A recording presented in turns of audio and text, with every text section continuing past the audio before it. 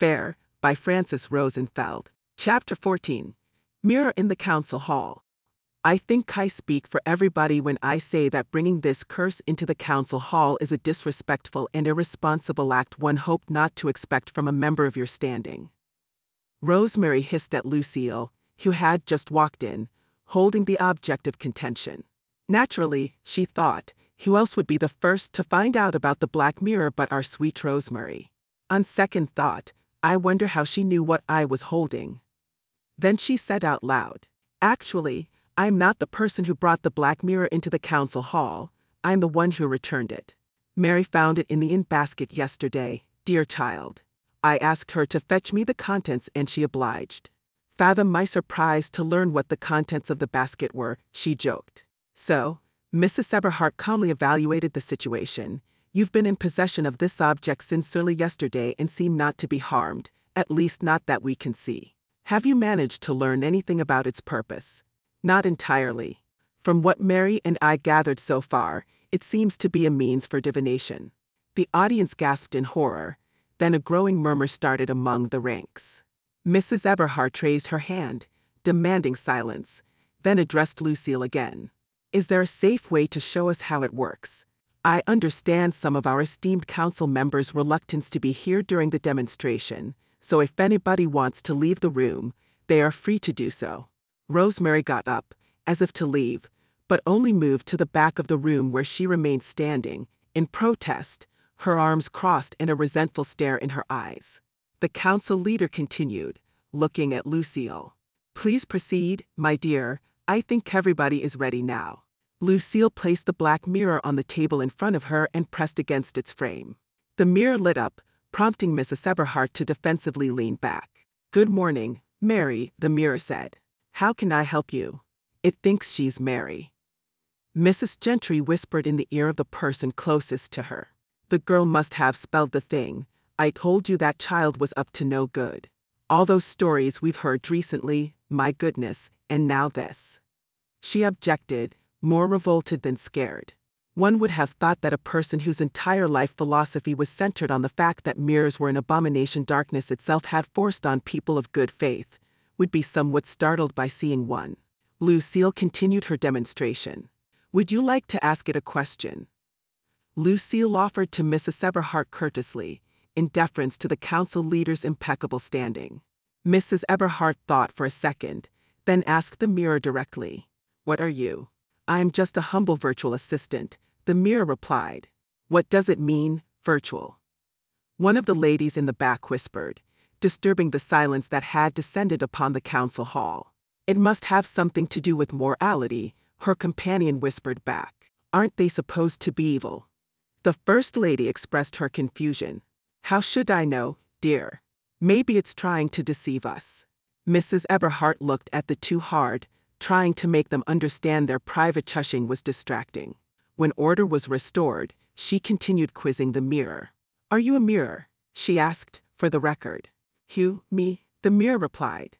The council leader hesitated for a second, taken back by the bluntness of the strange talking object.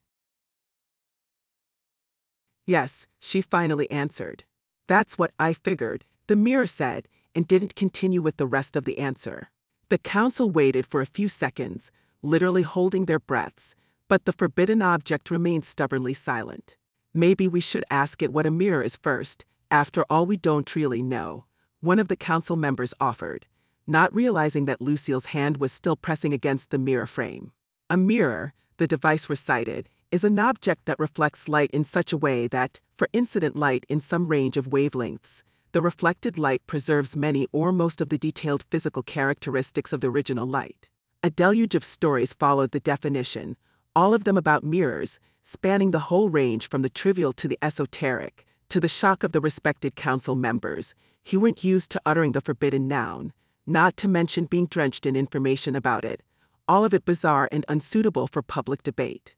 The council paused for a second, not knowing where to go from there. Finally, Mrs. Gentry decided to break the silence. "I know I live to regret this, but why don't we ask it something we already know, just to get an idea of how reliable its information is? What is a loom, for instance?" The ladies nodded in agreement, given the fact that her suggestion seemed both sensible and practical, but didn't have time to put the decision to a quick vote before the mirror spilled out the requested information. A loom is a device used to weave fabric. Lucille, dear, would you be so kind and remove your hand from the frame? It seems that is required for the mirror to talk to us. I'd like to evaluate our options first, without it volunteering information, Mrs. Eberhart tasked, without losing her composure. Lucille obliged. It seems accurate to me, Mrs. Gentry noted, although all that talk about wavelengths and incident light is giving me the shivers, she said very loudly, turning towards the mirror to see if it would start reciting definitions for any of the terms. The mirror remained silent. Aha, got you, Mrs. Gentry exclaimed, triumphantly. It also needs its frame touched in order to hear us. At least we learned something today. I wouldn't count my blessings just yet, Rosemary intervened in the conversation. Are you sure it's not just deceiving us? It is a cursed object after all, none of us knows what it can do. Maybe we could ask. One of the council ladies replied. By all means, Rosemary condescended. What makes you think it's not going to lie to you? What can you do? The lady asked the mirror. The object immediately listed a sequence of tasks whose pictograms were just as foreign to the council as the written descriptions that accompanied them. We can't understand any of this stuff. I'm telling you it's mocking us, throwing gibberish at us to make us run in circles around nothing. Rosemary raised her voice, irate. Or maybe its knowledge is more advanced than ours, dear, Mrs. Eberhart replied. Just because we don't understand something, it doesn't make it untrue. Let's test it some more and find out if we're on the same page about the things we already know.